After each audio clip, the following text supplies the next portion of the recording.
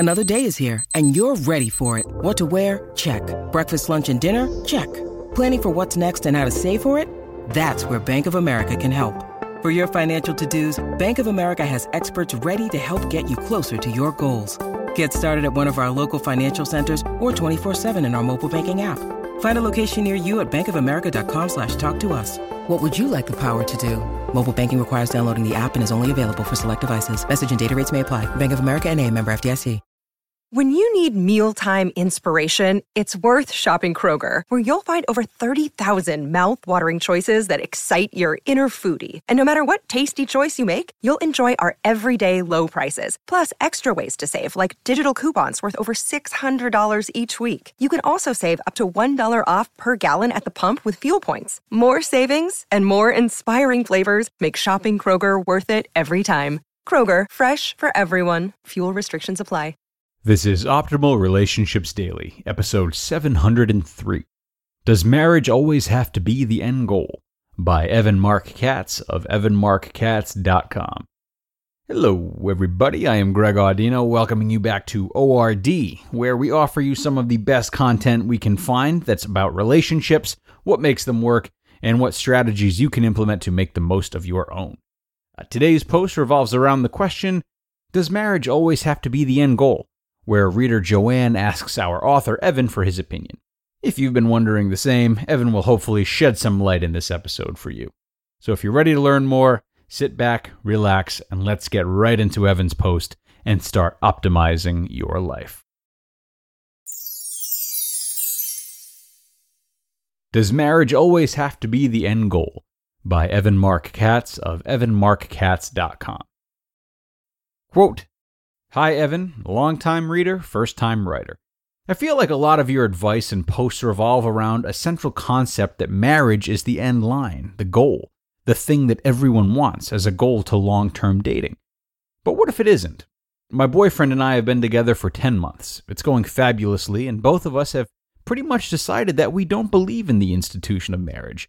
Neither of us wants kids, which makes this conversation a bit easier than couples who do want kids, granted. But we do believe in the value of having a long-term partner / teammate / lover in life. This view jibes with our way of thinking. We're both independent, and putting something on paper and tying things up legally like that makes us both think that something, that special spark we have, will make it wither up and die. So my question is there room in your community for a view of love like this? And why does everything you say always have marriage in big bold letters as the metric to success? I enjoy your writing and your insights and humor so much, but I feel like this is an area where we don't jibe, and it frankly kind of alienates me from a lot of what you say, as this is not my own end goal. Having lasting love? Yes. But why is the ring / paper so important? How / why is that proof? I don't think it is. I'm wondering if you have other readers that might feel the same way as I do. That is, the whole end goal equals marriage thing seems a bit too, conservative, unimaginative enough for a modern era. Thanks for your thoughts on this. Joanne. End quote. Dear Joanne, I recently wrote a post about a woman who was formerly against marriage after a painful divorce, who changed her mind when she fell in love with a new boyfriend who was still against marriage. I outlined a few of my thoughts there and encourage you to read it. But your question is a good one, because it gets to the heart of what frustrates me about writing a blog that is probably going to reach 10 million readers this year. No matter what I say, no matter how spot on, no matter how many people agree with my worldview, there's always going to be someone who disagrees. And not only disagrees, but feels personally indicted that a public figure is publicly disagreeing. Understandably. Nobody wants to have his or her worldview taken away, challenged, or questioned. My answer to those semi-frequent loud dissenters is usually the same. If my advice doesn't work for you, then you can ignore it. Really, I don't take it personally. I have had men argue with me, explaining why it was entirely appropriate to bring flowers on every first date, even when most women were creeped out. I've had women argue with me, explaining why men should give up pornography, even though most men use pornography. I've had women argue with me, explaining why men should never go out with them or sleep with them unless they are emotionally healthy, relationship-oriented, and positive they want to get married, even though most men don't qualify on all three accounts.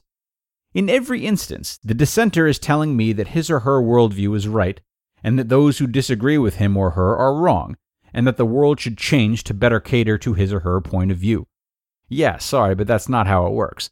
I'm a realist, a pragmatist, a big data guy. So if you want to hold out for a man who doesn't believe in premarital, that's fine. Just know you're dealing with 3% of the population. If you want to hold out for a man who's over 6 feet tall, because height is that important to you, you're dealing with 15% of the population. If you want to hold out for a man who has an advanced degree, you're dealing with 7% of the population. My advice is always going to be the same. Lasting love is hard to find. If you can find room for compromise, you can have an amazing relationship. But if you want the 6-foot-tall guy who also has an advanced degree and also is cool with not having until marriage, you may have a harder time dating. There's no judgment there, just an observation.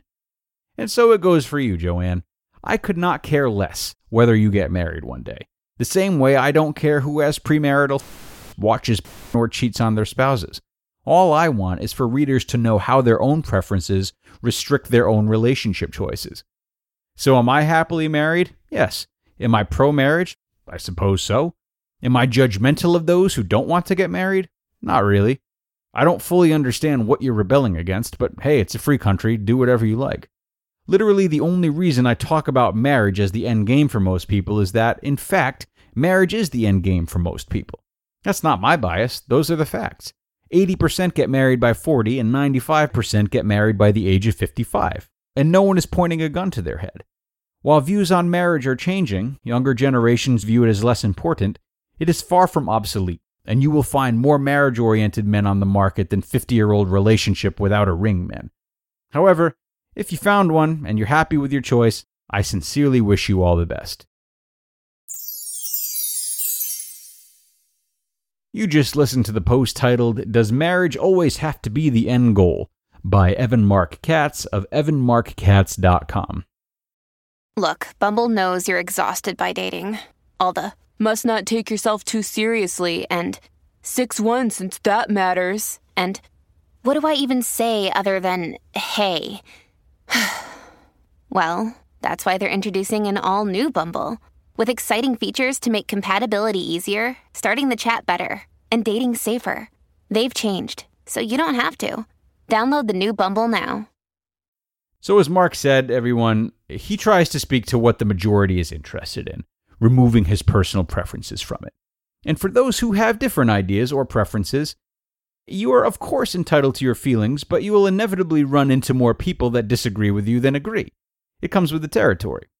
Understanding this from the get-go is important, as you can either try to argue, protest, or inflict your opinions upon others, or you can see it as an opportunity to practice living in harmony with those who feel differently and be open to their ideas as you'd like them to be open to yours.